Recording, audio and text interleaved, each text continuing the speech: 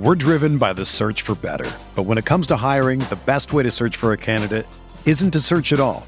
Don't search, match with Indeed. Indeed is your matching and hiring platform with over 350 million global monthly visitors, according to Indeed data, and a matching engine that helps you find quality candidates fast. Ditch the busy work. Use Indeed for scheduling, screening, and messaging so you can connect with candidates faster. Leveraging over 140 million qualifications and preferences every day, Indeed's matching engine is constantly learning from your preferences, so the more you use Indeed, the better it gets.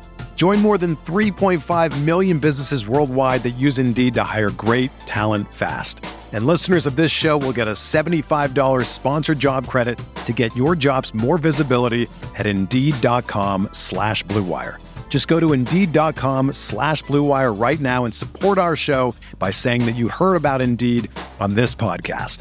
That's Indeed.com/Blue Wire. Terms and conditions apply. Need to hire? You need Indeed.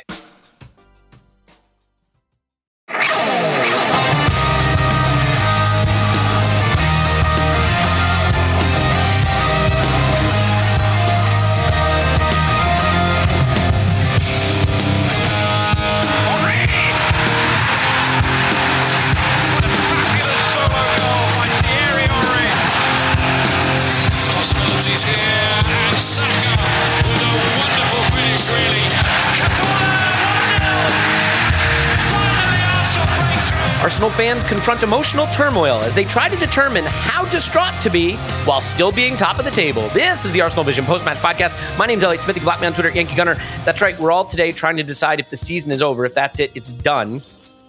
While having to blink a few times and refresh the webpage we're looking at as it tells us we are still sitting top of the table with a game in hand. Granted, we're not technically top of the table. We're second on goal difference. But, you know, we're there. We're tied on points and we have a game in hand. It is really, really hard because as I look out into the conversations being had, both, you know, among friends on WhatsApp and, you know, on social media, there's a lot of, can we still finish top four? You know, can we still make Europe? Like there's a lot of catastrophizing, and I totally understand it and connect to it emotionally. But the players and the managers sure don't have the luxury of connecting to that because they must feel and should rightly feel that they are still in the thick of a title race. And at the end of the day, if we match City's results the rest of the way, we're champions. It's that simple, right? With the game in hand, right? Obviously, any point from that game in hand. If we match their results and take anything from the game in hand, we're champions. They've got Champions League. We've got Europa League. They've got FA Cup. It's not going to be straightforward. There's probably going to be more twists and turns. I do accept that we look like we're in a slump now, and it has to be arrested immediately. Whoever's guilty of this slump needs to be arrested immediately. Preferably, you know, Manchester City's players. That might help us. But, you know, aside from that, like we do need to obviously get this back on track. But so one of the things I want to do to start this pod today is really try to contextualize where we are emotionally, where we are in the season, and where we're headed now. We'll go through the game. A first half that I think had a lot to it and felt like the occasion that was built up. A second half that to me didn't feel that way, that felt like the emotion had come out of the event somehow, that it was a non-event in the second half, and that's really the disappointment I feel today. So we'll see how Tim and Clive feel about it. Tim's on Twitter at Stillmanator. Hello, Tim. Hello there. Unlike Arsenal, who are now in a slump, I feel like I have come out of my Twitter handle slump, and I'm just now, you know, playing out the season on a title run here myself of getting Tim's Twitter handle correct. We'll see how that ends at the end of the pod. And Clive's on Twitter at ClivePFC. Hello, Clive. Hello. Hello, indeed. Do want to say love everybody for being here. I think it's in the moments that it hurts the most. When I look forward to seeing Tim and Clive and Paul and, you know, Scott and whoever, you know, we're talking to. Phil Costa was on the Instant Reaction last night. When I value these conversations and value this community and really value everyone who's here listening to our voices today. So thank you for being here. I know these are the moments when we kind of need each other the most. When it's great, it's really easy to just be like, hey, this is fun. When it's not great, it's a lot harder to have a sober conversation about it. So, Clive, where I want to start with this is just where your head is at, kind of a sanity check on where we go from here. Like, did this feel to you? And does this feel to you like a nail in the coffin for a young team trying to fly too close to the sun. Did you feel like this was the end of the title charge? And I'm not saying it is factually. I'm saying where are you right now emotionally with what our season has to offer in the wake of the defeat? Yeah, I've been fortunate enough to go to almost all the big games this season, and I find these most instructive games. So when you walk into these games, you have to almost like really open your eyes wide and see what you can learn, because this is the next step. And to be fair to Arsenal this year, they've really, on every big game, I've come out thinking, you know what, we're really good. And there's a little bit of that in this one, but also in the last, I can't help but look at the last few games and see what's changing and see what we need to change and see what people are uncovered with us. And I do think over the season you evolve tactically, but there is a trend here in what teams are doing. And I do think it's time to answer that trend and make changes to what we're doing. It doesn't mean much. It's just simple things. I've got a few. I don't want to go through them now, but I've got a few. And I just think these teams are now really respecting us, and they're looking at us. They're looking at how we play, looking at how we shape up, and they're really challenging us, and they're changing how they play. I mean, Man City, the way they played against us with that system, that shape, that close grouping in the front three, blocking the centre, giving us the outsides, playing within our shape. Hey, did Everton do something similar? Didn't Newcastle do something similar? Didn't Brentford do something similar? They're letting us have the touchline, smashing us out there wide, takes 4 fouls before you get a booking. And then when we come inside, they snap onto us, jump onto us and transition, either in 2-3 passes or one straight pass. So we have to change a little bit. We have tried to, but I think we have to change again. You know, we've got to take the long ball away, up the size of our back line. We've lost Thomas Partey out the middle. So we need to make some changes. And that's fine. It's been 2 or 3 games we've looked at this. And to be fair, a couple of chances taken last night, we might feel differently. But no, there's a trend here, isn't there? There's a trend here by how we're being approached. And if you're any team watching what's happened in the last 3 games or so, will be watching that trend. They're going to set up accordingly. If Man City can do it, Villa can do it, Leicester can do it. And so we have to combat this and make a change to do it and then go again in the next evolution, the next phase of Arsenal. So just to summarise, Elliot, I don't feel it's terminal. I think it's a learning experience as long as we learn. Well, yeah, I mean, everything's a learning experience if you learn from it, or it's just it's wasted, right? It's a wasted moment. So we have to make sure we don't waste this moment. I mean, I think it's interesting because there is a set of statistics going around that Manchester City recorded their lowest totals for possession, 36%, passing accuracy, 72%, and successful passes, 219 in a Premier League match under Pep Guardiola against Arsenal tonight. There are more advanced metrics, their lowest expected threat, their lowest this, their lowest that. I can't help but feel that's by design. That they, you know, there's a, I'm going to get it wrong, but there's a type of martial arts, maybe it's jujitsu or one of those things, that sort of uses your momentum against you, right? Tim, is it Brazilian jiu-jitsu? I'll ask you since you're the Brazilian guy. Do you know? I don't know, but I have heard that concept, of using someone's momentum against them. And it almost felt like City played us that way, that they knew they believed they could win some of the physical battles up front with Haaland, that they believed that their best way to take us apart was to capitalize on our errors. And maybe that's a learning they took away from the FA Cup, where we were able to expose them a bit. We were able to have some joy, and maybe Pep looked at the Everton games and the Brentford game and said, you know, if you go into 1v1 battles against their back line long, if you play for their errors, that's where they're vulnerable. I don't know that to be the case, but like the problem is when I look at those statistics that are floating around, I don't think they're reflective of a game Arsenal dominated. I don't think anybody would describe it that way. Certainly in the first half, you could say that we were the better side potentially. The second half, no way. So it is interesting to see, have teams decided, okay, you know what? You've gotten quite good at having the ball and pushing teams back and possessing it and pressing.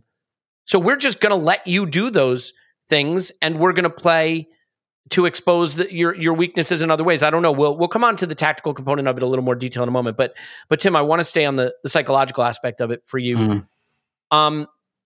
there is a lot of catastrophizing of this in the wake of this loss. I mean, there are people, and look, you can see every bad opinion on the internet, right? They're all out there.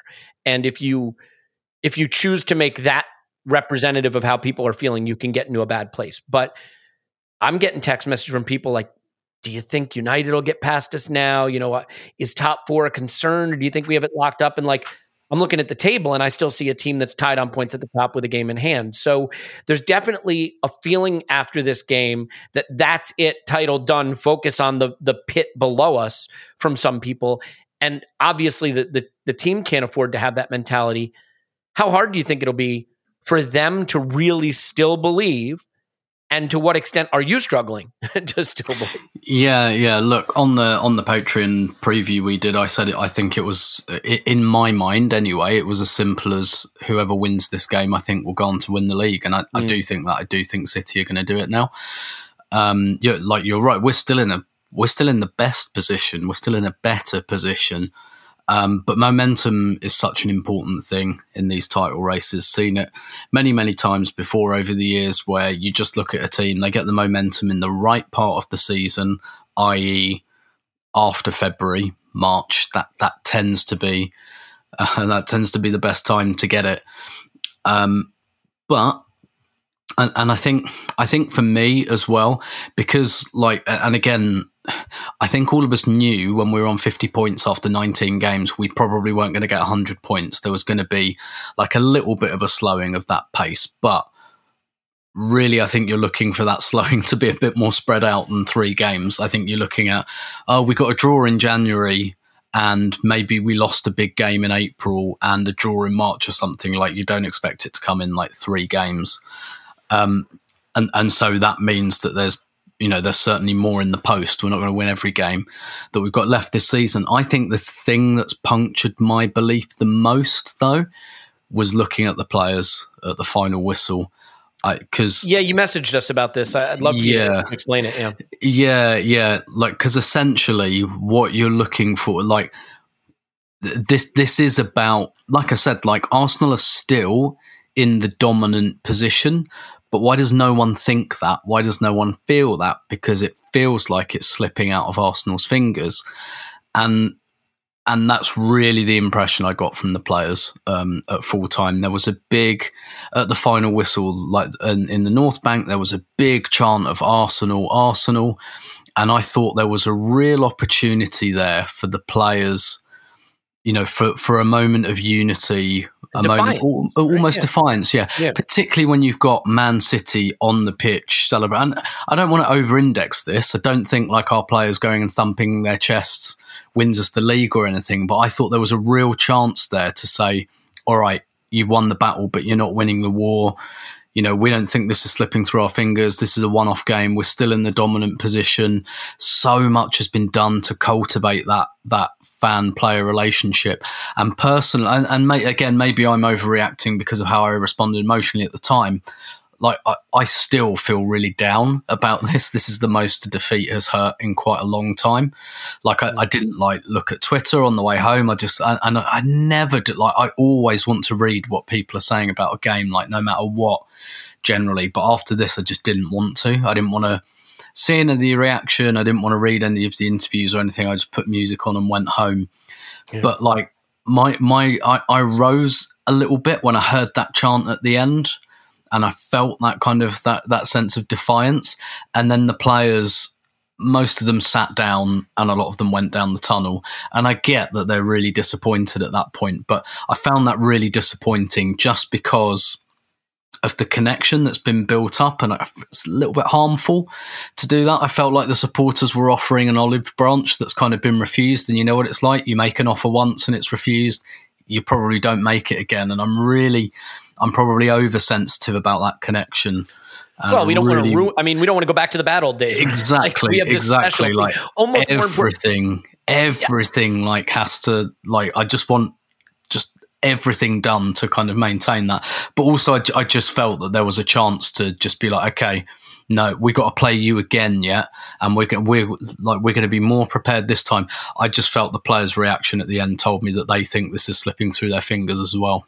Well, the only thing I was going to say, too, is almost more important than winning the title this season is what we've built between fans and club and players, right? And like the new artwork and the new, the new atmosphere at the Emirates and the sense of joy. And I realize the results have a lot to do with that, but there are other external factors that are playing into it, loving this squad and loving the way the club's engaging with the fans. Like, the title may be won or it may be lost, but I don't want to lose this. You know what I mean? And so I take your point about how important it is for that player and fan relationship to be tight, no daylight between us, right? The problem with that reaction you're describing, Tim, is it almost reminds me of the reaction at St. James Park at the end of last season. And like, I get it.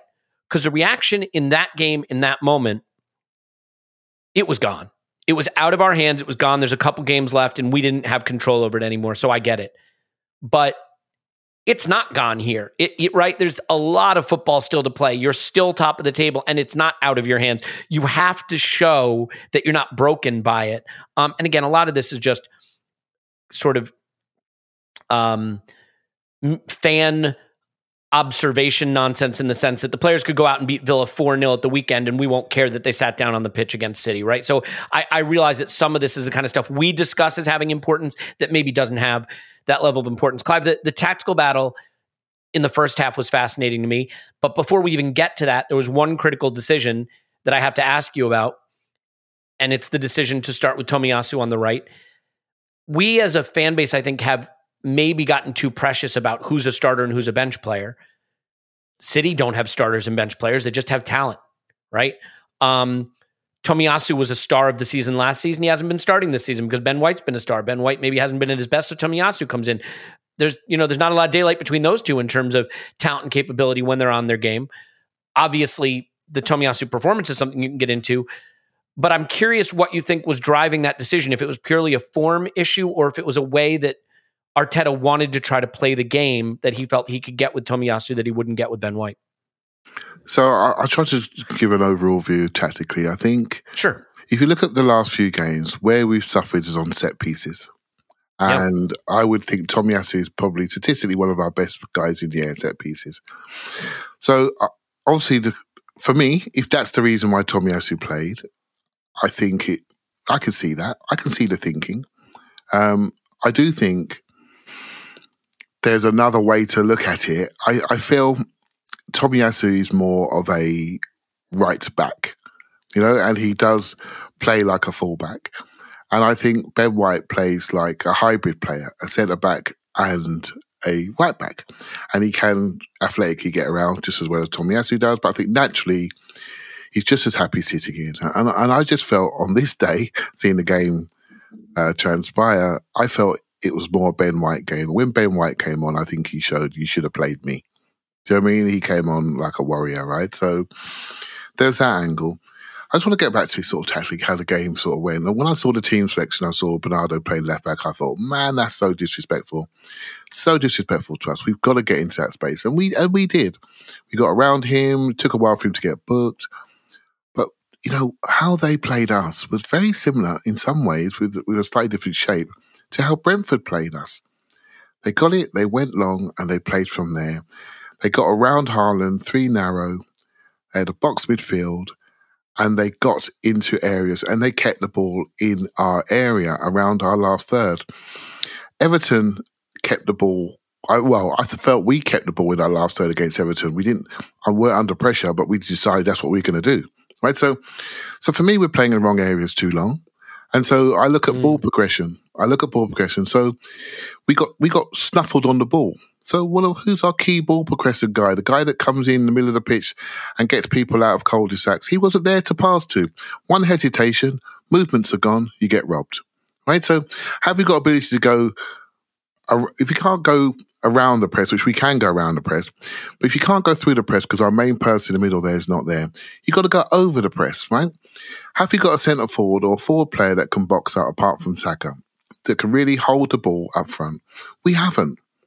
So we were forced, and they gambled on this. They went, we're going to go free at the back. If they go long, we think we can physically take them, and we'll get it back off them, and we'll keep it narrow. We don't want them going through our midfield. We don't want centrality.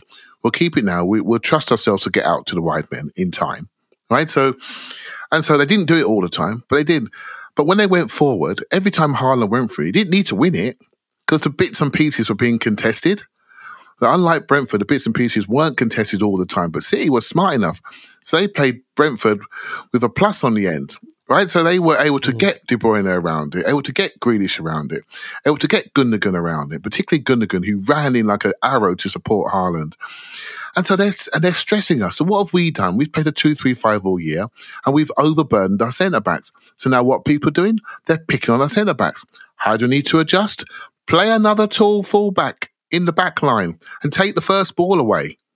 Just do it. Stabilise the team. Just do it. Play Tomiyasu left back, Ben White right back, and just do it. In our biggest game at home, Liverpool this year, is exactly what we did. They went into wide areas and we boshed them. And that's what we need to do. And then we decide what we do ahead. Now, why we don't do that is because we know Zinchenko's been playing brilliant. He's been an extra layer to our team. Hey, mate, the way he's playing and the way Xhaka's playing, I know what I would do. You know, and look at the balls that Xhaka touches. Look at his pass back, where he's passing the ball from. Are you telling me that's a central midfielder? It's not. You know, he stands in there and off the ball, but it's not. So we have to evolve the team because people are playing within our shape and we haven't got consistent ingenuity to open teams up in open play. We haven't. And so we need to stabilise in the back end, take the long ball away, play our biggest defenders. Particularly now we've lost Partey, you definitely have a tall left back. And then you physically can deal with these teams. And then you have ingenuity in your front five. To separate this, you know, Tim and me always say this, front five, back five. You look at your back five, physical and psychological balance, and you fix that. And then you say to my front five, okay, you guys, you go and win the game. I'm going to have all of my best talent in that front five. You go and win the game. I don't care what numbers on the back of your shirts. Go win the game. And we can choose and debate who that front five is. But we have to stop what teams are doing. They're playing within us, showing us wide, kicking us wide. It takes too long to get the referee on our side to make those one-on-ones go our way. And then by the time that happens, we're taking one of our good wide men off and bringing someone else on. And we actually, I think we're weakening ourselves. You know, so we have work to do. This is why I love these games. I love them because you learn stuff. And we were learning this last year, lads. We were learning this in April at Newcastle away. We're learning this in February. This is why it's not over. It's not over. And I don't think it's over at all. And we should not throw ourselves into any holes. Obviously, people go through a game emotion as they see fit. And I was in a hole last night, and Tim was in a hole last night, which you just explained. We all have our reasons for it. And you are absolutely entitled to be in whatever hole you want to be. But that's exactly what everyone wants, us to shit ourselves and get into a hole. That's exactly what we can't do. We've got to get out of this mode and get into this ain't over mode. Let's go and sort Villa out on Saturday morning. That's the mode we got to get into and get into it real quick. Well said. And as someone who had norovirus last week, I did a lot of shitting myself. I wouldn't recommend it. So, you know, just a thought there. Clive, I think you hit on a lot of the key tactical components. And Tim, it's interesting because we're 20 minutes into the pod, and the fact that we're just now mentioning Thomas Partey's absence, I think tells you that it wasn't the story, which is a good thing. It's not that he would not have influenced this game in a positive way. He almost certainly would have. One thing that I find interesting is some of the people I've spoken to who were at the ground felt Jorginho struggled. A lot of the people who watched on TV felt Jorginho was pretty good. Yeah, I would say this. In the first half, when we had the better of it, I thought he was more influential in our good moments.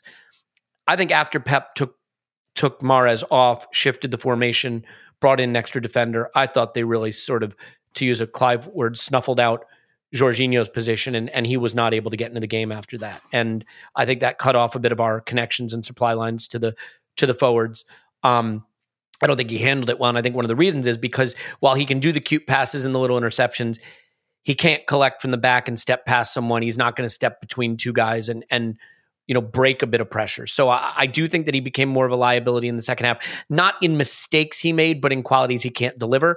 Having said that, look, we went into the market, we got Jorginho. The alternative is we're using El Neni right now, or we're using Sambi Lukonga right now. I remember him, I promise.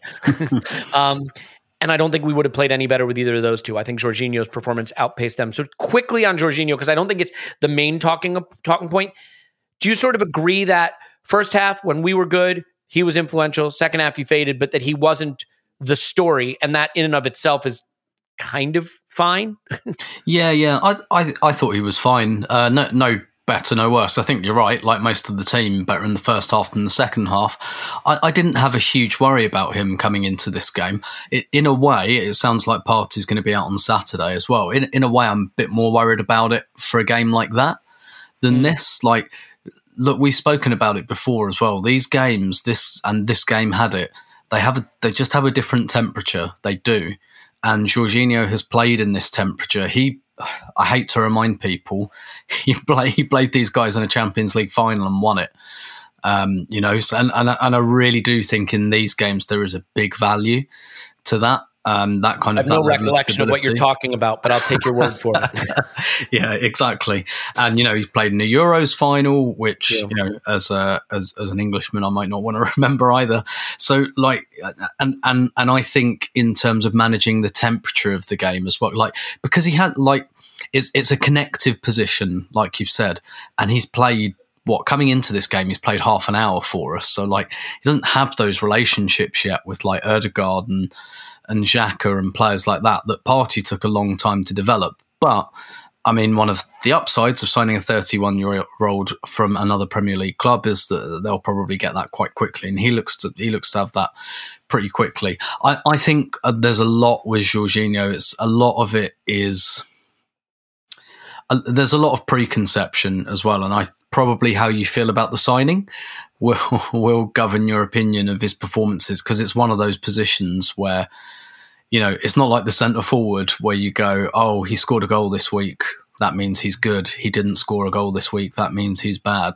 It's one of those positions where it's a little bit more nuanced than that. But yeah, I thought he was fine. I really did. Yeah. Well, here's the point too. Let's be clear.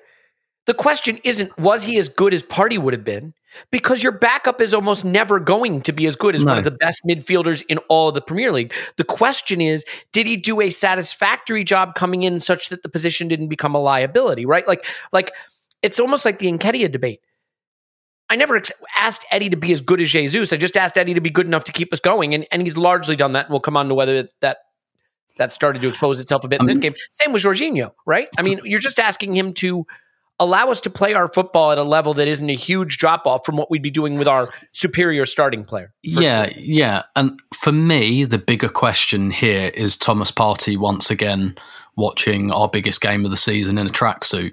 That's a bigger question to me, and that's one that's going to need addressing. And I think it will be addressed. I don't think Mikel Arteta is like Arsene Wenger. I don't think he'll sit there going, but next year Abu Diaby will be fit and he will be the foot. We tried for Caicedo. It looks like we're going in for Rice in the summer. There's surgery coming there, and I don't think Mikel Arteta. With Partey, right, we protect him from all the cup games, and we're asking him for 35 games a season at the moment, and he can't do it. And next year, we need more from that position because we're going to be in the Champions League. And I think all the available evidence at this point says if this time next year, with this dependent on Thomas Partey, we've made a mistake. So we need to start moving beyond that now. We are going to walk the league next season, though, with our midfield of Santi Rosicky and Abu Diaby. So when they all come fit next season. With Jack Wilshere, the coach. Yeah, exactly. It's nice to see Jack coaching. Clive? One bit on Partey. On Partey? Mm-hmm. Yeah, please do. They ask about Partey. I'm not sure it's pre-game or post-game, but you could tell there's a bit of anger there because Mikel said that we found out very late. And if you know all the prep that goes into he was in training one day before. How do you train the day before and get injured in the 8 waking hours before kickoff? I don't know the whole story yet, but I saw that face and I said to myself, yes, we found out very late. And we all know the prep that goes into these games, the detail. That means prep was changed. And, I think I agree with him. Jorginho did fine. And I was really positive on him for half-time because when other people were nervous, he wasn't. He wanted that ball. He was absolutely fine. However, we had some ball progression issues, shall we say, Elliot, in this game. And I think that's timing, that's trust, that's just normal people being in those positions and not quite in the position you expect them to be. And I think to be analysed, mate, in the rewatch, but I'm looking at that as to what happened. That's not a critique of anyone's performance. It's just the balance of the side and what we normally used to doing. Totally agree. I guess it's just like, if someone wants to say to me, if we had bought Caicedo, we win this game, like, all right, go off, King. But like, I don't think that's true personally. I mean, maybe who can predict? And I do think it is. Look, Partey being injured is not bad luck at this point. It's just sort of part of the Partey experience. But Partey training the day before the match, completing his training, and somehow not being fit the very next day feels like bad luck. It really does feel like bad luck. We'll see what comes out there. Clive, one thing I think Arteta got right about this is well, two things. He said the game was decided in the boxes. I think that's right. The difference in quality in both boxes.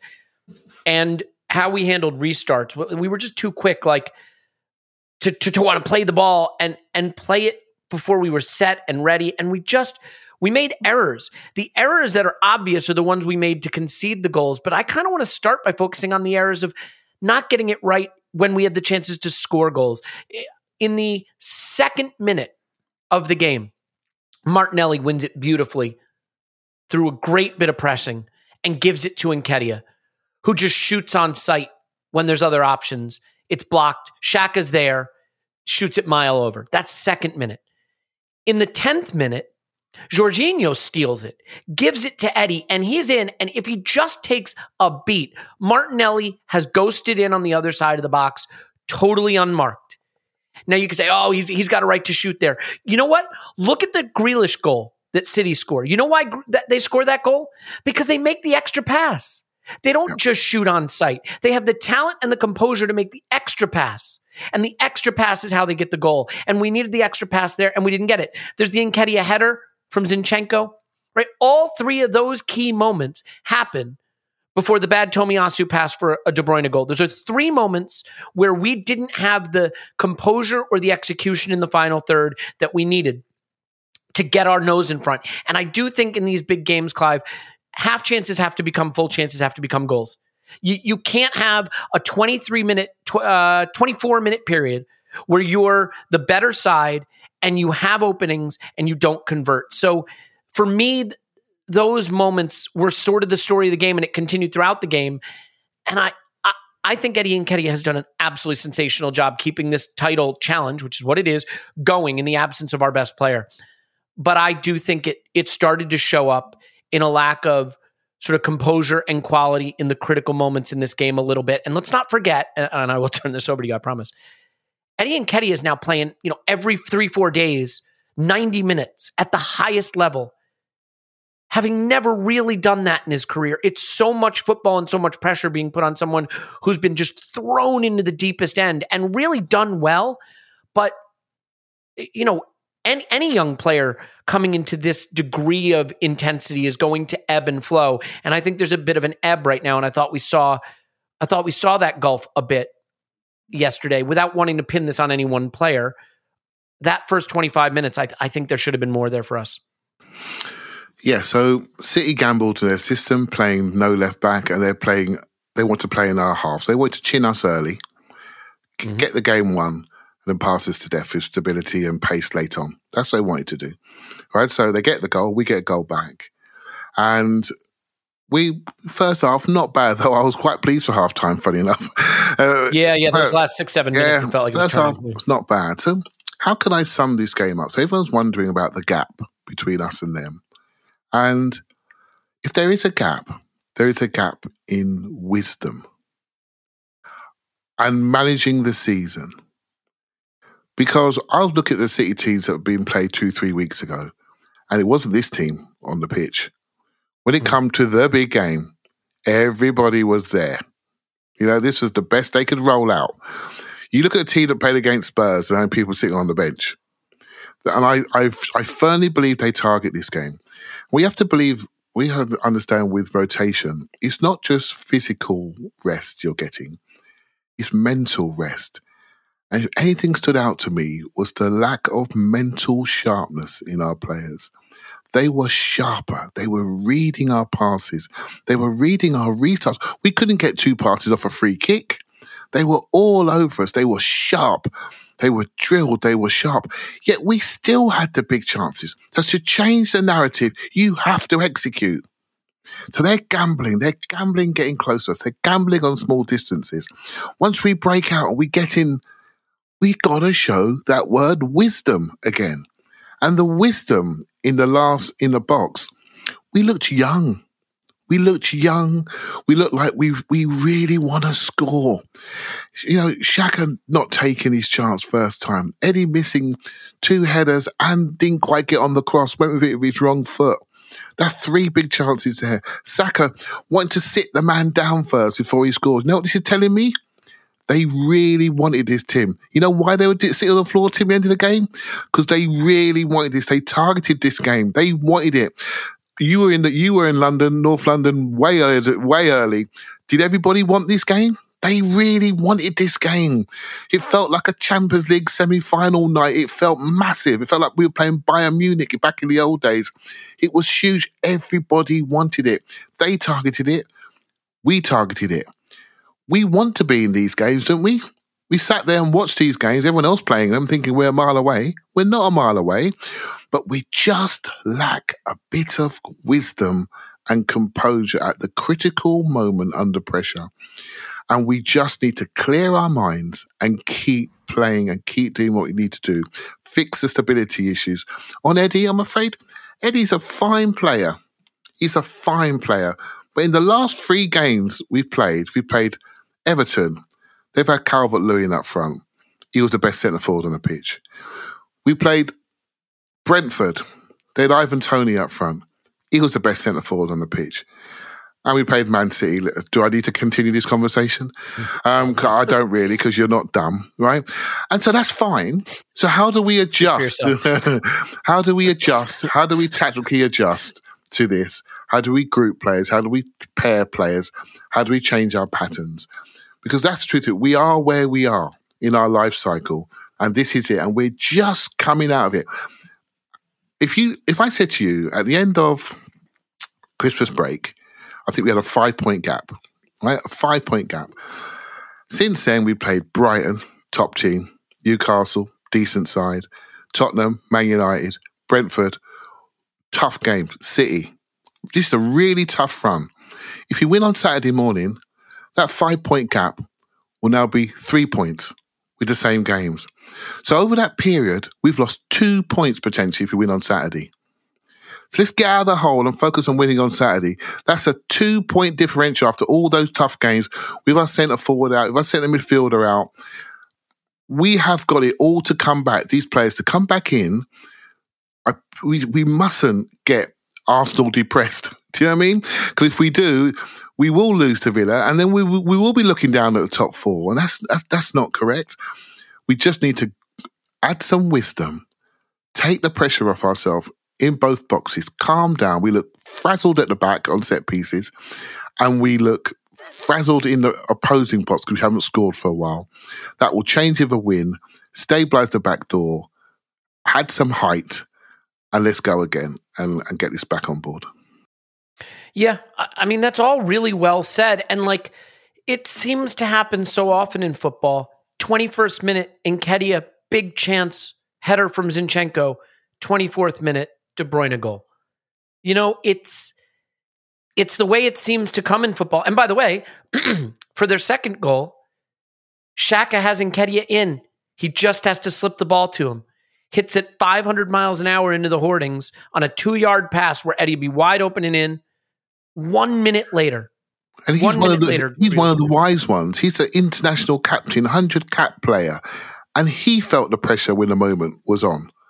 So this tells you this is a collective approach thing, and we got to grow out of this because we don't want what happened last April and May, do we? Yeah, well said, Clive. There's some frustrations here too, Tim. I mean, look, I don't want to get in the refereeing. I think the refereeing was fine. I got no issues with it. I have issues with it. One of the things that does frustrate me, you can't do to Kane what you can do to Saka. If you do to Harry Kane what people do to Saka, you get sent off. How Bernardo Silva got away with so many kicks and cynical, not trying to get the ball. I'm beaten. I'll take him out. And it was clearly their plan. The real frustration I have about the first half is Pep got it wrong. Pep picked the wrong team. I tweeted it out ahead of time. I said, Odegaard and Saka should eat that side for lunch. And maybe the reason we didn't do it more is Odegaard, who I thought, unfortunately shrunk from the moment a bit. Saying that is not fair, right? Because I that's impugning his character. I don't mean it that way. I just meant his performance shrunk from the moment. But Saka just obviously had the beating of Bernardo Silva. Like, that should be a no-brainer. And Bernardo's way of dealing with it was fouling him. And, again, if you're going to let that kind of rotational fouling go, it's not even rotational fouling, one player fouling go, that's a really nice way to shut down our biggest threat against the lineup he got wrong. Do you want to say anything about that, or should we move on to some of the other tactical components? Because I thought that was pretty frustrating, frankly. Yeah, it was, and I can only imagine that the reason Guardiola did that, I don't imagine, because they did that against Villa on Sunday as well. Played Bernardo Silva in that kind of quarterbacky left half space position, and they don't have Joao Cancelo anymore, who was kind of playing in those places, and they're tweaking a few things to get used to Haaland and blah. I don't think they put Bernardo Silva there because they thought he was defensively equipped to handle Saka and Ødegaard. It was probably much more about, well, if they don't get the ball because we have someone like Bernardo Silva in this bit of the pitch, then they're not going to get the ball. It's a very similar principle to what we do with Zinchenko. He's not at left back most of the time, and that should be a weakness, but he helps us to keep the ball so well that it doesn't really matter that he's not at left back. It remains an enormous frustration that I don't quite understand how Saka's how this has become the case with Saka.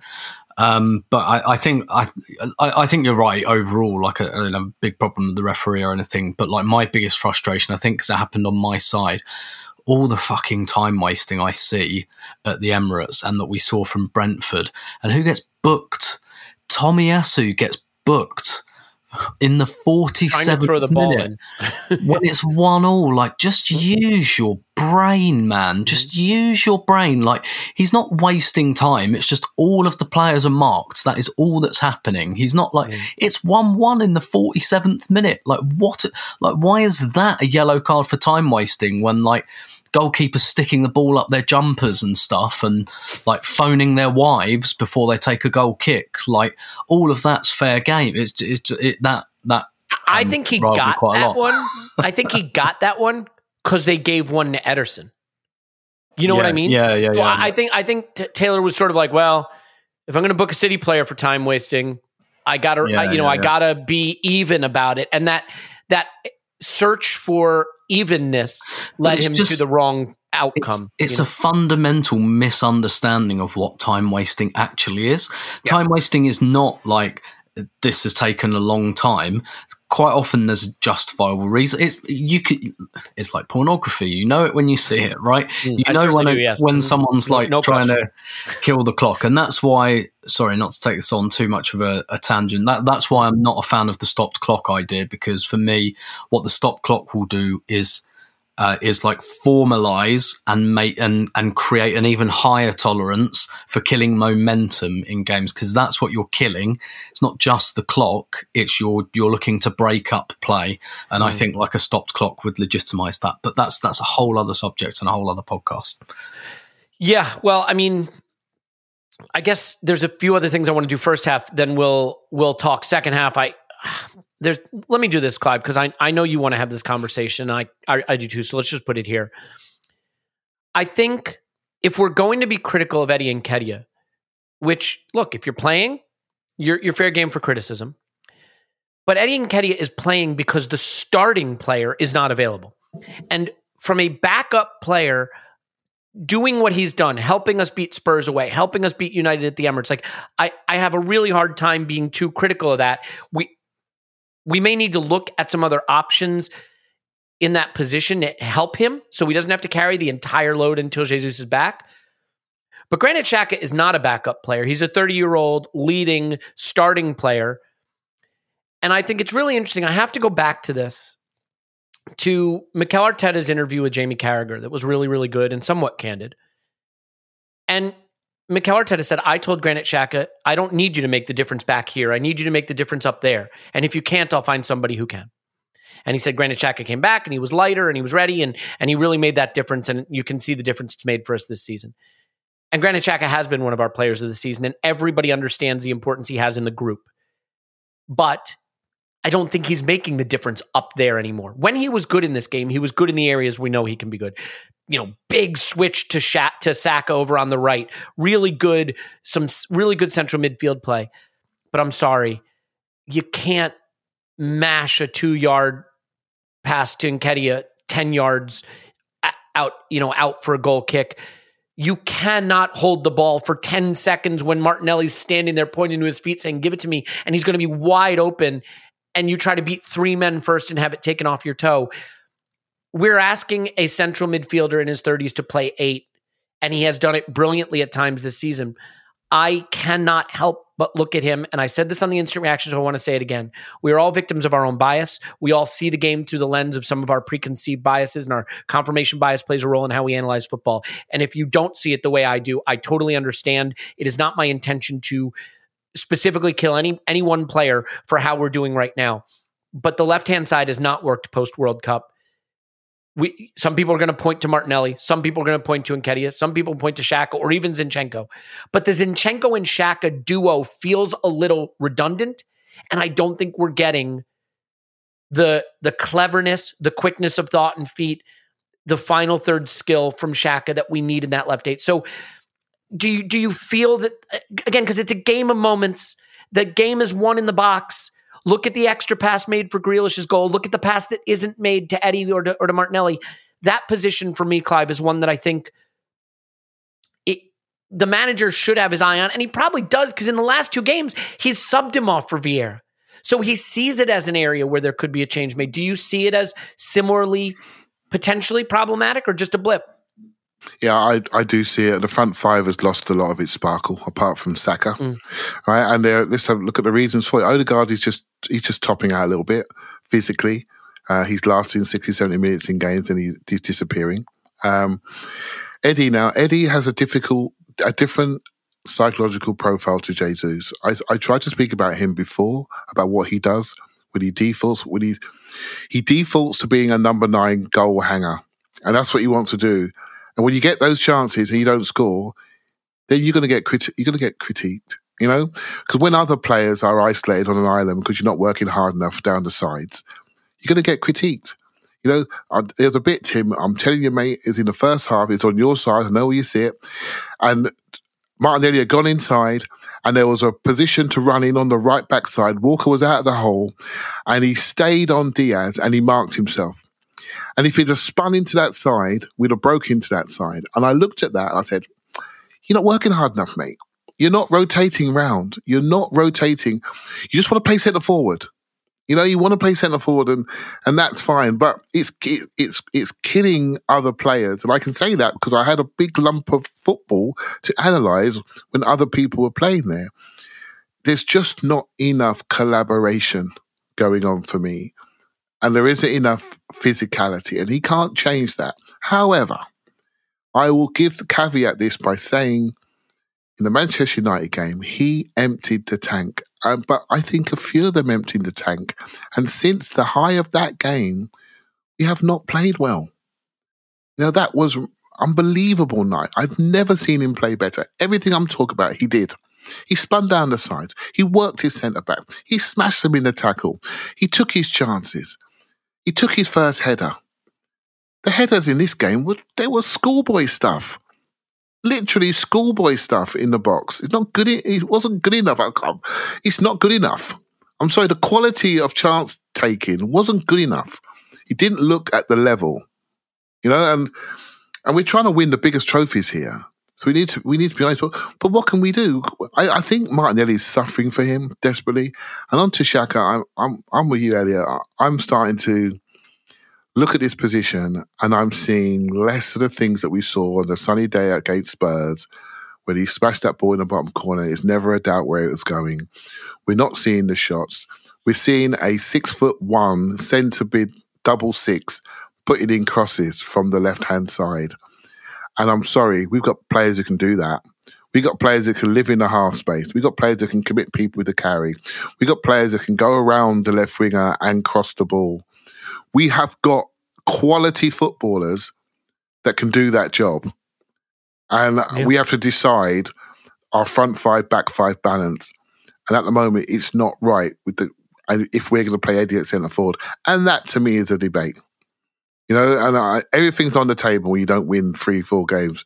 Everything's on the table. You should look at it. You should learn. But he's starting to look redundant in there, mate. And Zinchenko's having 110 touches a game, and he is looking like a dream. His ability on the ball is a joke, an absolute joke. It's incredible to watch him. He needs to be let loose. He needs to have those 100 touches further up the pitch. And, he needs to be let loose. He has got so much ability.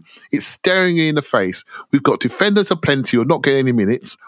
And we got this guy that can run this team. Let him run the team. Let him use his ingenuity near Martinelli. Let's get Martinelli back. Let's see people with ability on the ball higher up the pitch. And if he shares it with Vieira, fine. Do whatever. But let people know that position has changed its profile. We need something else, and we're going to be brave enough to do it. We don't need a hand-holding anymore. We got a title to win. And so you need to get your talent on the pitch, right, and see what happens. But make sure you stabilize as well at the same time. Yeah, from the 28th minute to the 82nd minute of this game, we had no shots other than the penalty. None. And the whole team is responsible for that. It's not any one player. It's easy, and by the way, I'm sure there are people listening to this saying, you guys have just picked on Xhaka and Nketiah, and they created the only goal we scored. Fair. Xhaka, ball over the top to Nketiah, fouled for the penalty. But, I think if you see that one moment, you miss the other big moments that went begging and the other ways that there isn't consistent threat from that side. It does tend to be the case that we pick on players when it's whole systems. I think this was a team loss, because there were errors at the back that gifted them goals. There were players like Odegaard who didn't make themselves seen, in the game in the way that you'd like to. The only player I think I would point to, there are maybe two that I'd point to and say, we need to really clap that guy off the pitch. Saka is certainly there, because Saka just kept running and doing his thing and getting fouled and getting up and doing what was needed and being combative and being available. And oh, by the way he puts away the penalty, again, a guy who does not seem fazed by that moment. I was sitting there saying, should it be Jorginho taking the penalty? We know he's a specialist. Nope. Saka rolls it into the corner. No problem. And I think Saliba, who's come in for a rough ride, Tim, who, did struggle against the big physical challenges that he faced against Everton and Brentford, certainly against Brentford, no question.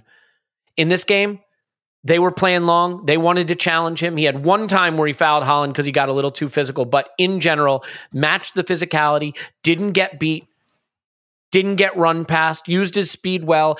When balls had to be played out from the back, he consistently tried to be progressive in the way he can. Gabriel, who, gosh, we change our opinion from one game to the next so sharply. Gabriel has been our rock at the back for 2 months at least. He made a critical mistake in this game. It cost us the game, and he did look a little bit ropey in this game. But Saliba, we should at least applaud the fact that in the big moment, in a game where some players wilted, I don't think he did. I think he came back, and hopefully it's a sign that he sort of is back, because he looked great in this game, I thought. Yeah, definitely. And look, on this occasion, the two times Haaland had anything in the game, his goal and the penalty, which was subsequently ruled out by VAR. Where was he? He was on the left side of our defence both times. And look, there's an element there, I think, to which, of course you'd attack the left of Arsenal's defence because Zinchenko inverts so much. But again, like we talked about it after the cup game, like when you got a striker like Haaland, who does he mark? Is like a more interesting question than who marks him, because really the striker, particularly in the days of the lone striker, the striker dictates that, and we saw in the cup game, put himself on Holding in the first half, had some fun. Holding came off, got nothing out of Saliba in the second half, and I think you could see that Haaland carried that into this game, and he didn't really engage with Saliba on this occasion, and when they did. I think you're right. Saliba did not look out of place in that contest whatsoever. And the two times Haaland got something, it was on the left side of our defence, not Saliba's side at all. So, yeah, I can't imagine that there are too many defenders who've played Haaland twice this season. And and dealt with him that well. Unfortunately, he's so good. I had a fairly depressing conversation pre-match actually with a friend, and he said, "Look, if you're going to play Haaland like at least twice, we got another game with City to go. It's like of course he's going to score like at least like minimum one goal. It's just that's maths compared to what he produces, but." I don't feel like Haaland was dominant in this game. I don't feel like he beat us up or anything. Like he's so good. He got a touch in the area and he scores because that's how good he is. But I didn't like in the first game because I'd never seen us play against him before. You know, your eye just wanders towards certain players. Like when we play Tottenham, I'm always looking at where Kane is on the pitch. I'm like, where's Harry Kane? Where's Harry Kane? Because you know how good he is.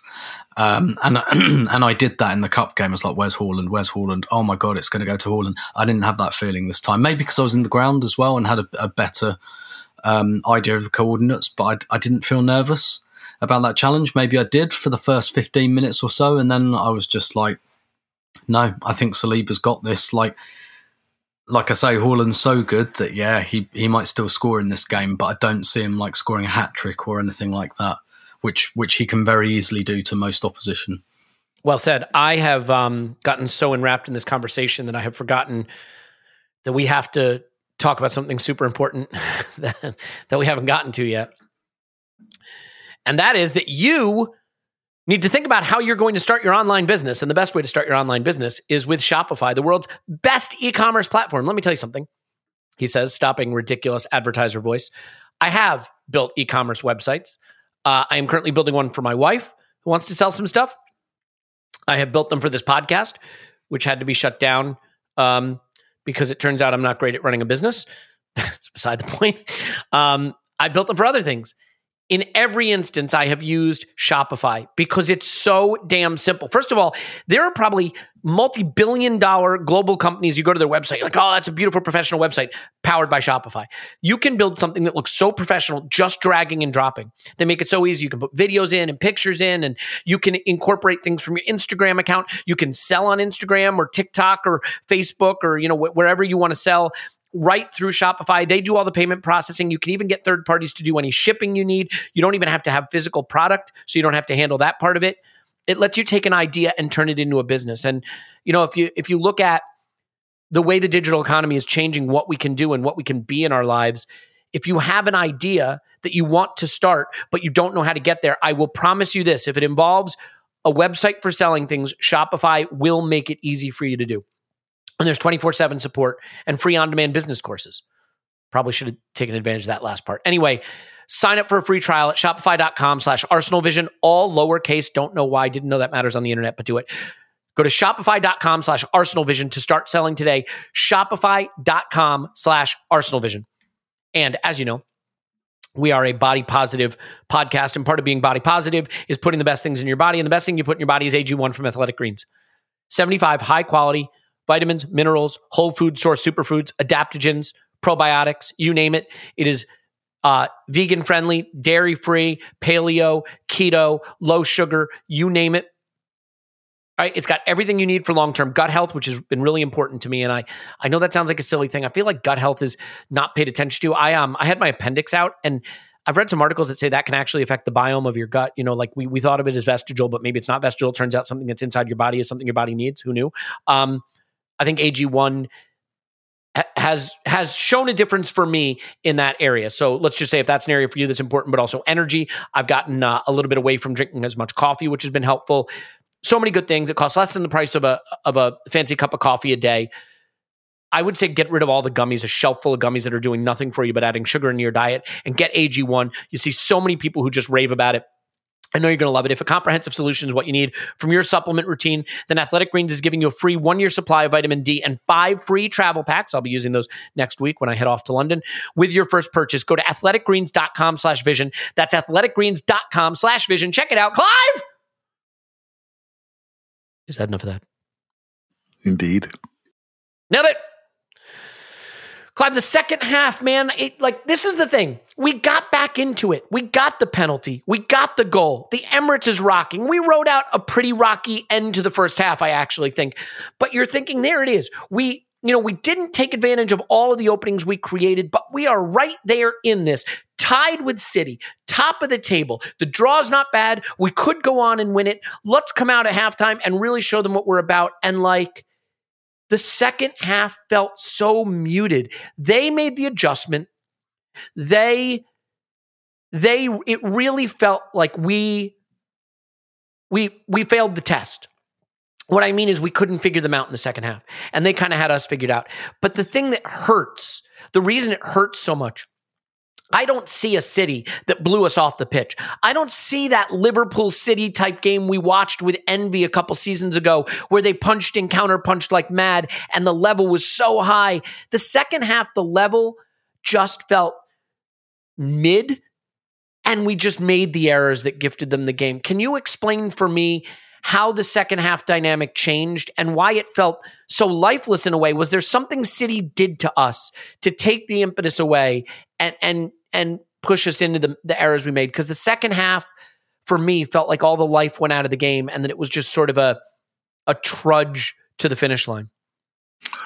We didn't have a shot till the 82nd minute, Yeah, I think sometimes, well, a lot of times, I've been involved in a lot of football matches. In the games we've lost, they're almost lost before kickoff. They're lost in team selection. They're lost in preparation, or they're lost in someone not quite right on the pitch. There's something that's lost before the game. And I felt this game had an overriding message to it. And you send your team with a message and an approach. And we've gone into a crackling atmosphere and we got the first blow against us, but we've recovered. But even that was a blow to us psychologically, to concede that goal. Even though we recovered it just felt like we just repaired a little bit of damage rather than impose ourselves on the opposition, impose our game, impose our message on them and force them to react. So when it comes to the second half, I'm sort of excited because it feels very Man United-like, but they're better than Man United. But I'm looking at it now thinking, okay, what's next? What's the next thing that's going to happen? And we play the game. Tactically, it's very smart. Lots of coaches on that pitch pointing and clicking and seeing where to stand. It's a pleasure to watch an Arsenal team so well coached, so intelligent in the things they're trying to do. It is a pleasure. And let's not forget that. It was a long time we've been waiting for this. We've been watching people standing in the wrong places for many, many years. It's not happening anymore. There are people taking accountability and responsibility on the pitch. But I felt the emotional message got lost when City made that change. To me, I took it with, okay, they're stabilising their team. Smart. They're leaving here with something. They're making sure they're leaving here. No, we're not scoring again. And if they've got enough talent to make sure they can score. And I thought to myself, what do we do? What message do we want to send on the back of this? Do we restabilise, or do we say, no, we want all 3 points? And what we didn't do, we didn't change our message. Our message just got more tired, more emotional, sloppy, and we didn't change the message. We didn't change our face. We didn't change what we were doing. We just continued with our way.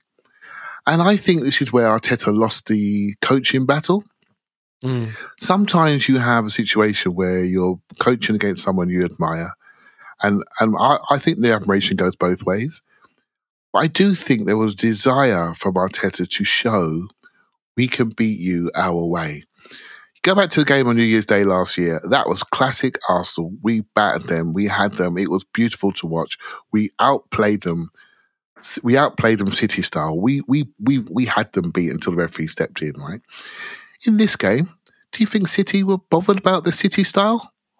No. They were bothered about I tried to make that point earlier, Clive, and I'll let you keep going. Sorry, it's just no. Go ahead. It felt like we were expecting an intense City press and vice grip around us that we were going to play around and get past. But they didn't bring it. And we didn't know how to handle this sort of softer, mid-block, kind of looser. You know what I mean? They didn't give us what I thought we were expecting, and we didn't look like we knew how to react to it. The game New Year's Day was a true Arsenal City game with us just a bit callow. This game, was like, we're gonna come up with a system and a way of playing that's gonna beat them. We're gonna try and beat them this way round, or get them to beat themselves. And so they were prepared to throw away their principles and go long.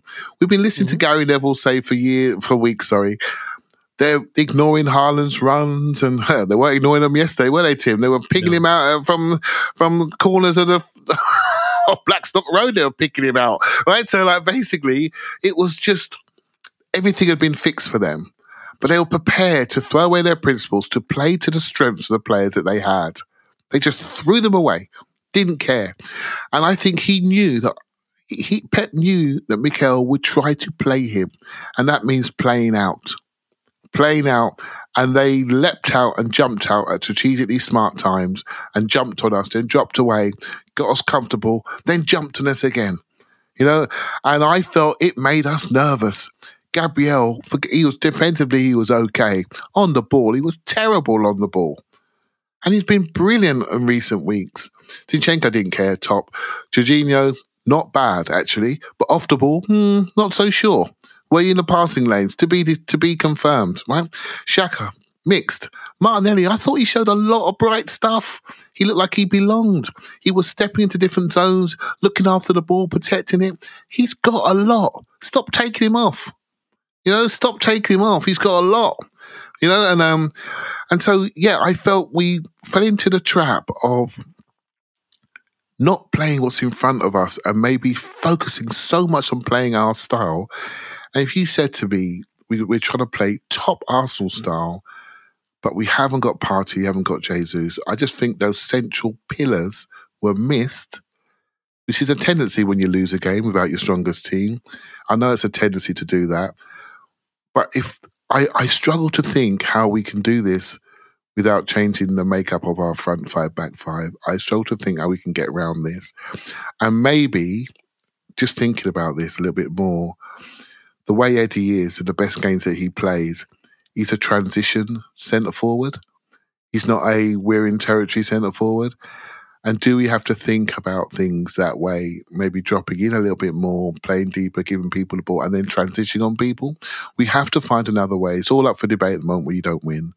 But yeah, mate, that's how I feel about it, mate, I'm afraid. Yeah, I think that's right. There was just, I have to admit, I was frustrated with Mikel too. I thought he waited way too long. I think statistically, our first sub is the latest of any team in the league. Fine. I actually think there's something to be said for letting your first 11 solve the problem before just immediately panicking and going to the bench. But this was a game that I felt like we have lost whatever we had. Someone's got to come on the pitch and run around like his hair's on fire for 10 minutes and get the crowd and the team back into this.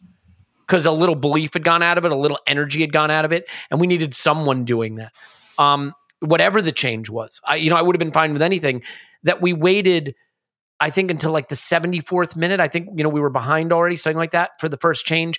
That felt wrong. But Tim, here's what the pain is for me. I cannot help it. This is how I see this game. I felt we were devoured by the moment. I felt that we were eaten up by the moment. That if you want to say City beat us, fine, City beat us. There was a lot of quality in the way they finished their chances. I thought they let us beat us. And I know, look, it's easy to say that just because we gave the ball away. Part of the reason we gave the ball away is we didn't know who to give it to. We didn't have the lanes to pass it. They did start to press a bit in that second half, and we did start to struggle with it. But Zinchenko gave it away trying to do some weird back heel pass he shouldn't have done. And Gabriel kicks the ball not hard enough. And Tomiyasu gifts the ball to Kevin De Bruyne. And the moment ate us up. And Eddie's not finishing chances we know he can, and Xhaka's standing over the ball for ages before making the pass, and Saka is trying to sit two men down instead of just firing it in at the near post, which he's done time and time again this season.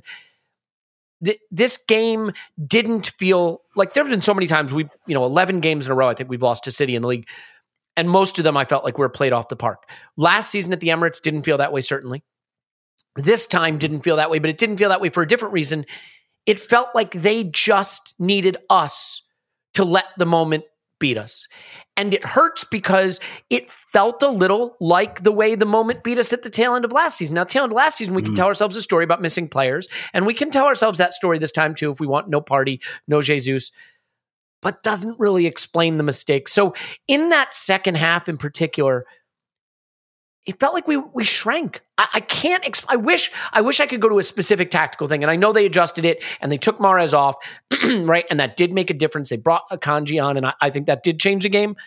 But do you have maybe a better, explanation, or do you agree with the explanation about the way we manage the moment? Because I can't get away from that. Yeah, I think City, the way City did tactics, as it were, I think that stopped us being a threat, particularly in the second half. I think they cut our legs off in that respect, and I think that was largely tactical, and it's not new. We've seen it the last few games now. But I think you're right in terms of the mistakes. What Clive said after the Brentford game about like this game's been hanging around us for a little while. Like we really could have just done with this game in September when perhaps this didn't all feel so real, because now we're in a situation where we're going to play City twice, and obviously, look, we don't play them again until late April. We don't know what the picture will be. But like we're going to play them twice, and it's probably going to feel like a title decider both times. We really could have just done with playing them in September or October, when perhaps it didn't feel like that so much. So I think something I tweeted before the game, just because there was so much anxiety around and stuff, I'm becoming increasingly conscious that it's been a long time since we won the league, and a lot of our fans have never seen it before and never been involved in this type of thing. And I'm trying to do that like slightly like middle-aged person thing of trying to like remember what it was like. And I tweeted something before the game, like the biggest thing I took with me from those years, those battles with United, and just a truism of football, you do not win anything without the games that make you shit yourself. You don't. Like, it's not possible to win trophies without the shit yourself games, right? Even like when we've won the FA Cup in recent years, you want to win the FA Cup, you got to play the FA Cup final, and the FA Cup final is horrible. No sane person likes that. No sane person likes watching their team play under that much pressure, and some of the teams we've played in those finals, it's horrible, and I hate it. But you got to do it if you want to win stuff. And I guess my assessment would be Man City play the shit your pants games several times a season and have done for years. And we haven't. When you finish 8th, there aren't many of those games. You get like cup games and stuff, but everyone has cup games. And, these games where just the pressure's a little bit different, the temperature's a bit different, they're different. They're very, very different games. And I came into this feeling a lot like, and that's the thing, in those years when we were going for the title with United, there's years where you don't do it and it hurts like hell. Like 2002, 2003, the season before we go unbeaten, that was awful the way that ended. Like one of like, probably the best football I've ever seen us play was during that season. Like the high points of that season, I think, was just the absolute peak of Wengerism. And if anything, we tweaked it to be a little bit more pragmatic. And after that, and that's why we went unbeaten. But like the high performances in that year were so, so good. But like I came into this like remembering, I think April 2003, we played at home to United at Highbury, and it just felt like the end of the world. Like this game, it was, again, peak at that time. And it was just like when you're nervous the whole day leading up to it, and like you don't sleep the night before and all of that. And that's really, really exciting. But like, I bet the City players slept better than the Arsenal players last night. Just muscle memory. They play this kind of game more often than we do. And this, it hurts now, but it will serve us well in the long term, because the next time we go into one of these games, we've got a little bit more experience, a little bit more know-how every time. But at the moment, we're green in these games and they are not. And I think that showed in the second half. Yeah, it's funny, right? Like all season long, we've been saying, look at the youngest team in the league. It's going to win the league. And like the youngest team in the league also was the youngest team in the league. So the lack of experience means that you're going to have times where they struggle to manage the moment. It's tough, Clive, right? Because I feel like sometimes as a fan, you say we were devoured by the moment because you can't see the things that happened on the pitch that made it happen. And I know you can see them. I struggle to see them because maybe it's just because I was in a low place psychologically, and I'm not giving City the credit for being great. Now, let's be clear. Part of being great is taking advantage of the mistake. The way they punished us for the mistakes is greatness. Right? The extra pass, the finish, that's greatness. The way, I mean, De Bruyne's first time finish from the Tommy mistake, there's a lot of games where you're going to survive these mistakes because teams aren't going to punish you this way. Sure. So I realize that's where the greatness is. Is there something else they did in the second half to kind of not just kill off our attacking intent, but to make us feel so pressurized? Because I have to admit, I didn't see it particularly. I felt their work rate was excellent, particularly in the front end of the pitch. I thought Haaland played an incredible physical game. It doesn't matter about whether you win every duel. It's just that you need to compete in every duel.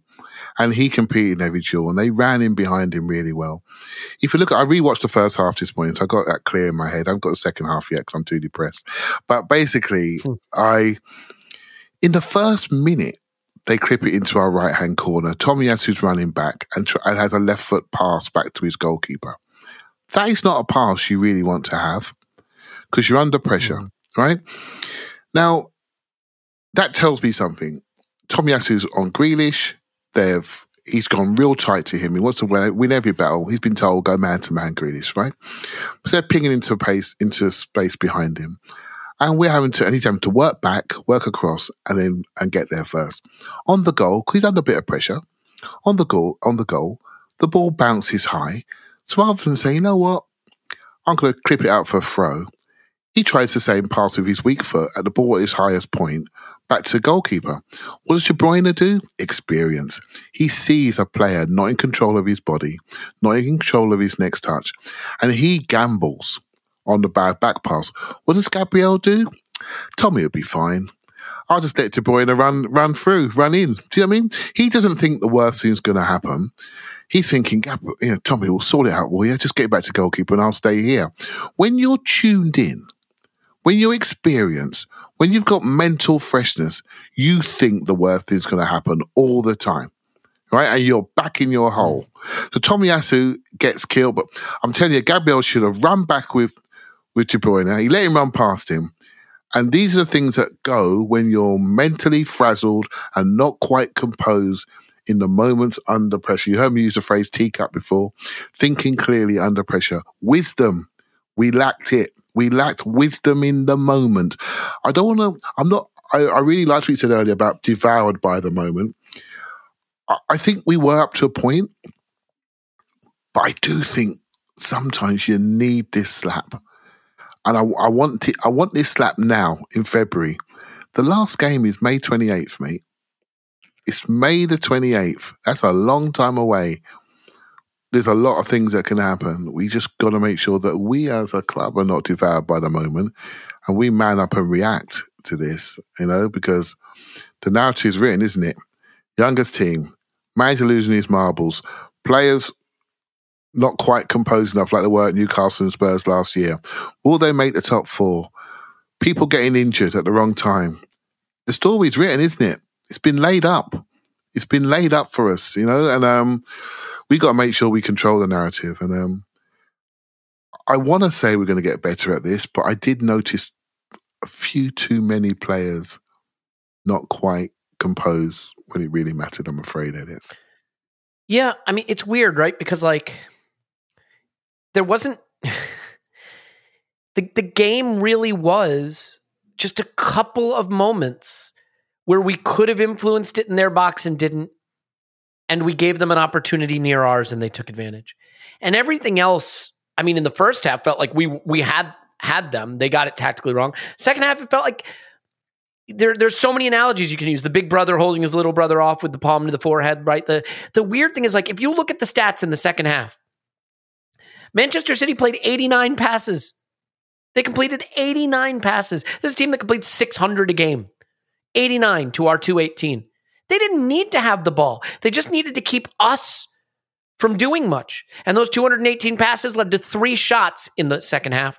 They had 5 shots. They had 9 shots the whole game. You know what those 5 shots yielded for them in the second half? 4 big chances. They just mastered the moments. They chose not to master the football so much, but to master the moments. And I don't know if that's tactically. Sorry, mate. Is it the moment or is it the territory? What do you think? I don't know. I got to tell you, like, I don't know. I'm curious. I really do want to rewatch this game, and I'll be looking forward to doing that with you because, like, as much as it hurts me, I want to see if I've seen this wrong, because you can't explain a game by just saying we were nervous and we got devoured by the moment. Something had to happen footballistically.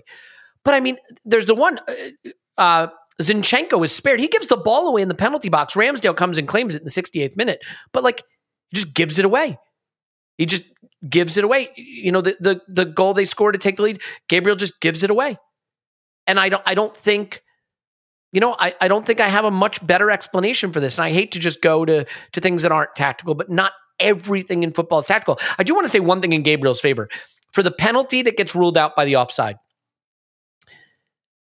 he is being pulled out of position by Haaland. Haaland grabs his shirt and pulls him, and that lets him get ahead of him. If Haaland doesn't pull his shirt and get ahead of him, then I don't think Gabriel's in a position where he has to hold. So I don't think you can give that penalty if you're not going to give the sort of foul ahead of it. And, you know, I know there's some people that think the penalty we got is soft. I just don't know when it became a rule in football that if you get the shot off, the player can commit grievous bodily harm to you. Like, I don't know where that became a thing. So I definitely think it's a penalty. We can sort of round the corner on this, but I did get a little nervous towards the end, Tim, because it felt a little like in the United away game when we fell behind. It felt like we wanted it so bad we didn't have.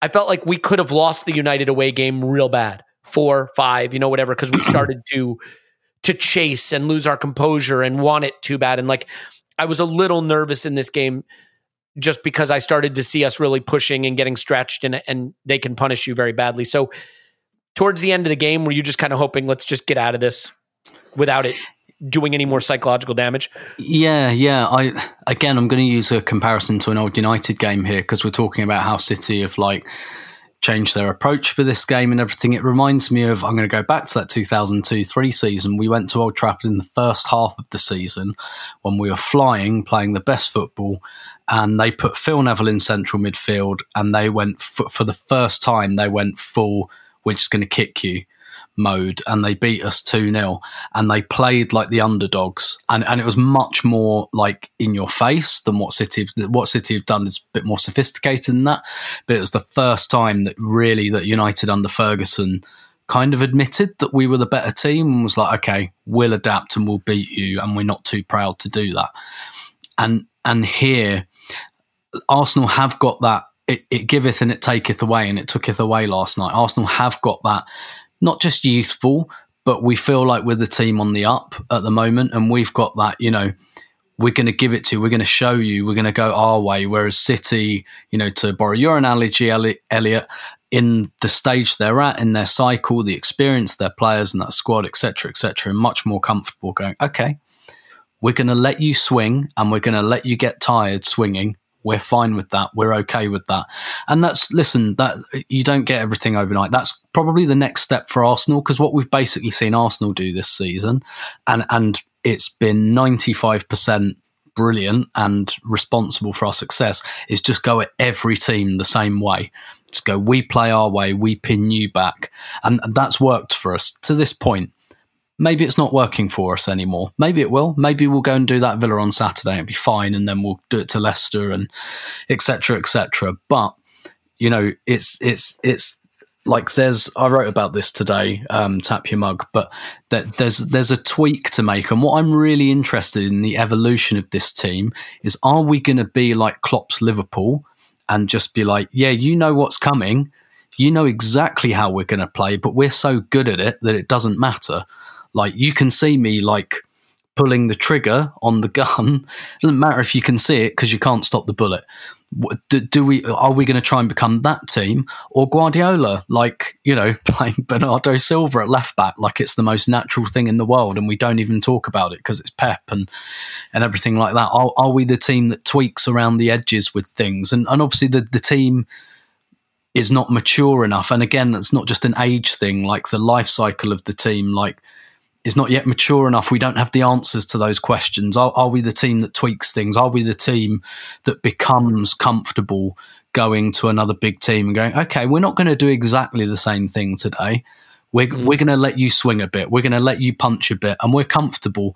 We're going to let you punch us in the stomach, and we'll take it. But we're not going to let you hit us in the face, kind of thing. That's what City were doing last night. It was take some punches at our ribs. Our ribs can take it, but we've got our chin nice and protected, and so that's what I'm really interested in. But to really answer your question, I always in tight games, I stress test myself with the same question, which is, would you take a draw? Right. And sometimes I do it like, let's say we're 1-0 down at home to Bournemouth with 10 minutes to go. I always do that stress test in my head. Would you take a draw now? Because that tells me how I feel about the likelihood of what's going to happen. And sometimes I'll be like, no, I think we can score twice. I want the win. And sometimes I'll be like, Jesus, I think we could play all night and not score. Yes, I'll take a draw.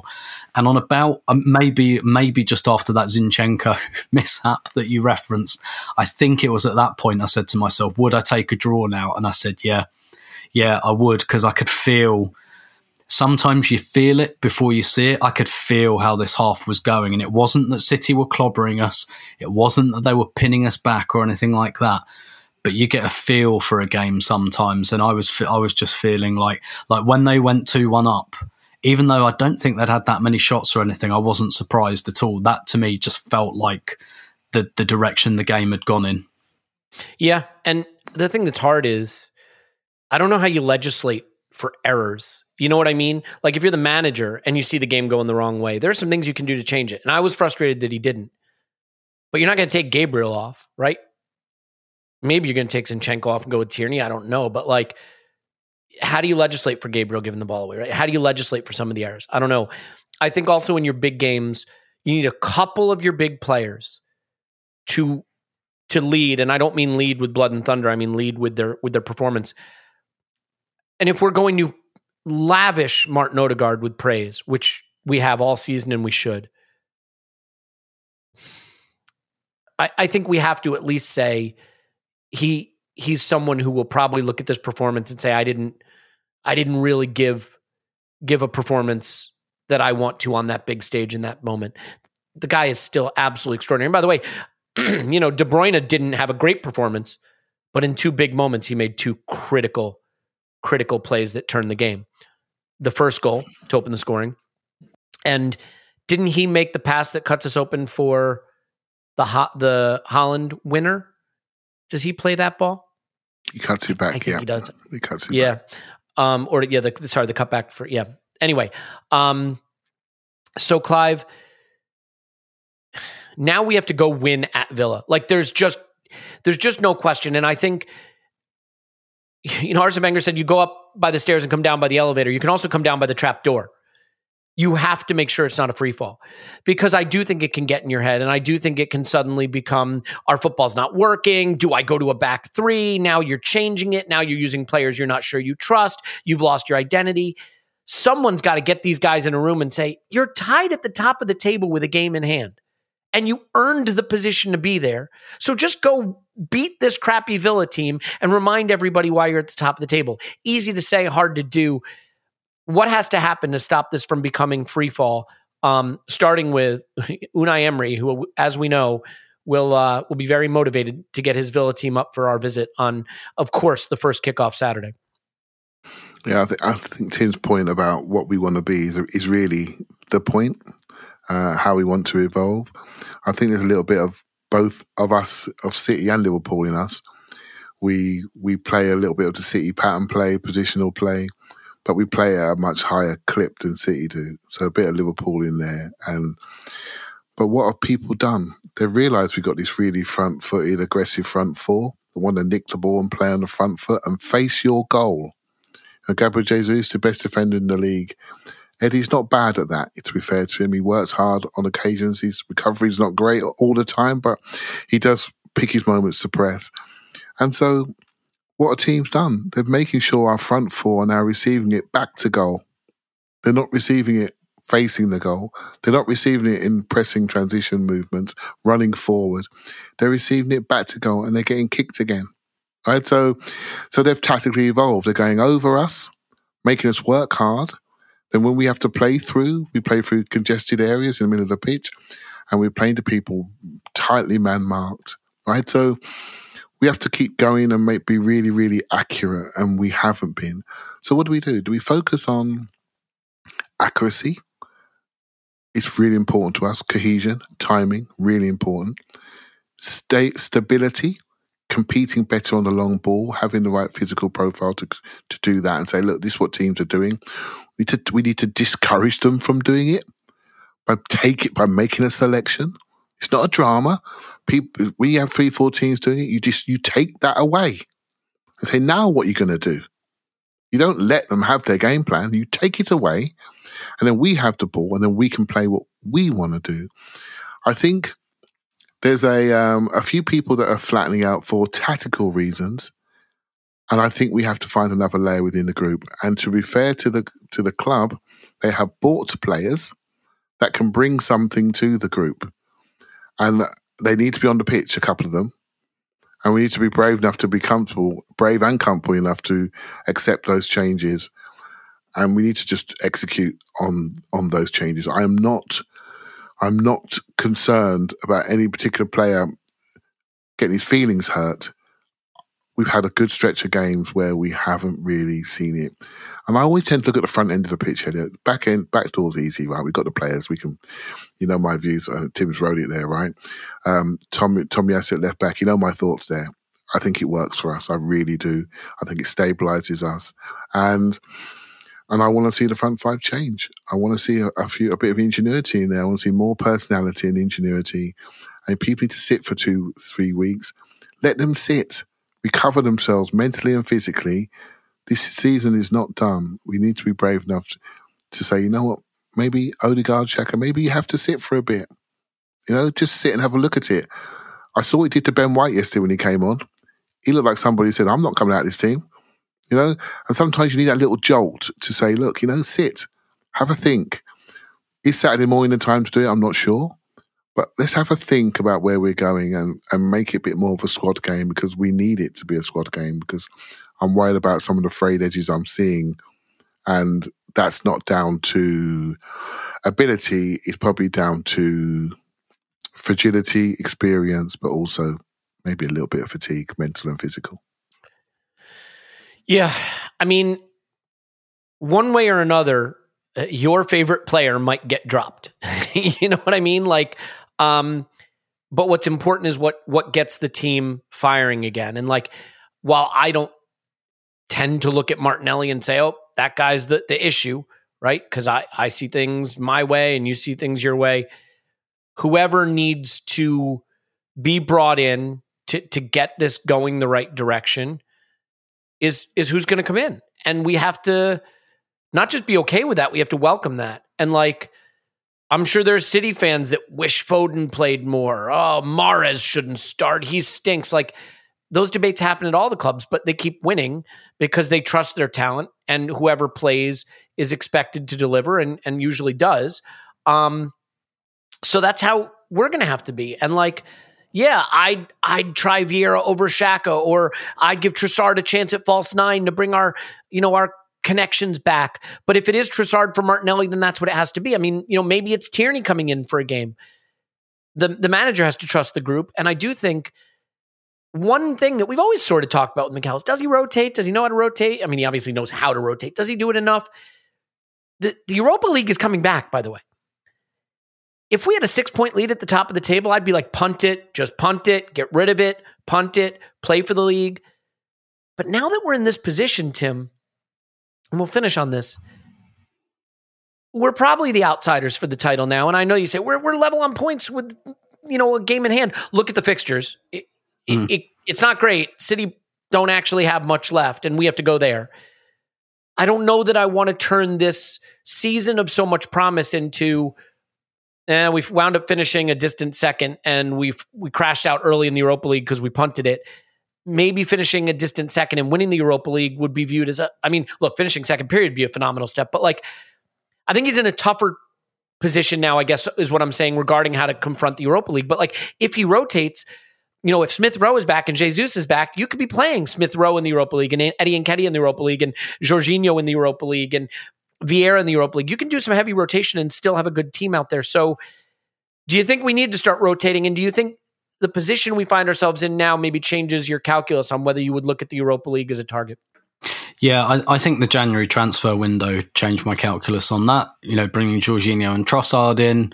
I'm hoping that one day in the near future, Emile Smith Rowe might be able to play a game of football. Someday. I think it's probably too delicate to like you can't just lob competitions anyway. Like, it doesn't work like that. But even skillfully going out, I think it's probably too delicate to do that now. And look, it's if we go where we want to go, we're going to have this anyway. You know what I mean? Like, you want to be in the latter stage of competitions. You want to be in Europe.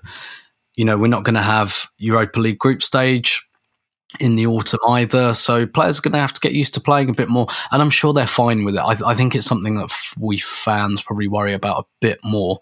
For me, the FA Cup I found dispensable, but more because I thought I didn't think we could do three. Basically, 2, okay. 3, I don't think we're at that stage yet. And look, we can see it at the moment, right? I think one of our biggest killers at the moment is that we can't switch Nketiah, is that we can't bring on another striker for the last 20-30 minutes of games just to vary things up. And usually I'd really push back against things like this because they just sound really simple. But actually, if I could wind the clock back 2 weeks, I might think about Balogun, calling him back and saying, actually, because my primary reason for not doing that would be he's going well, he's playing lots, let him go well and play lots. That's kind of what we want. But now I'm kind of thinking, I think you'd get plenty of football at Arsenal at the moment. You'd be involved. You wouldn't be, you wouldn't be sitting next to Emile Smith Rowe and Thomas Partey in their season ticket seats. You'd be in there, you'd be playing, hit a bit on for the last 25 minutes last night. So, mate, look, we can't, so there's no point in talking about it, but maybe that's something I'd revisit in hindsight. But, and to Clive's point, we need some of these players involved. Look, I think Kieran Tierney is going to go this summer, right? Because he's on frozen out territory at this stage. He's on the bench, unused sub pretty much every game, not really involved. I think we can see where that's going, but one of the reasons a lot of managers, including Pep, actually quite like tight squads is because you don't want those guys around. And it's not because who are not happy. And it's not because they're troublemakers. It's not because they're stomping their feet like children or anything. But Kieran Tierney, London Colney, is probably not smiling very much at the moment.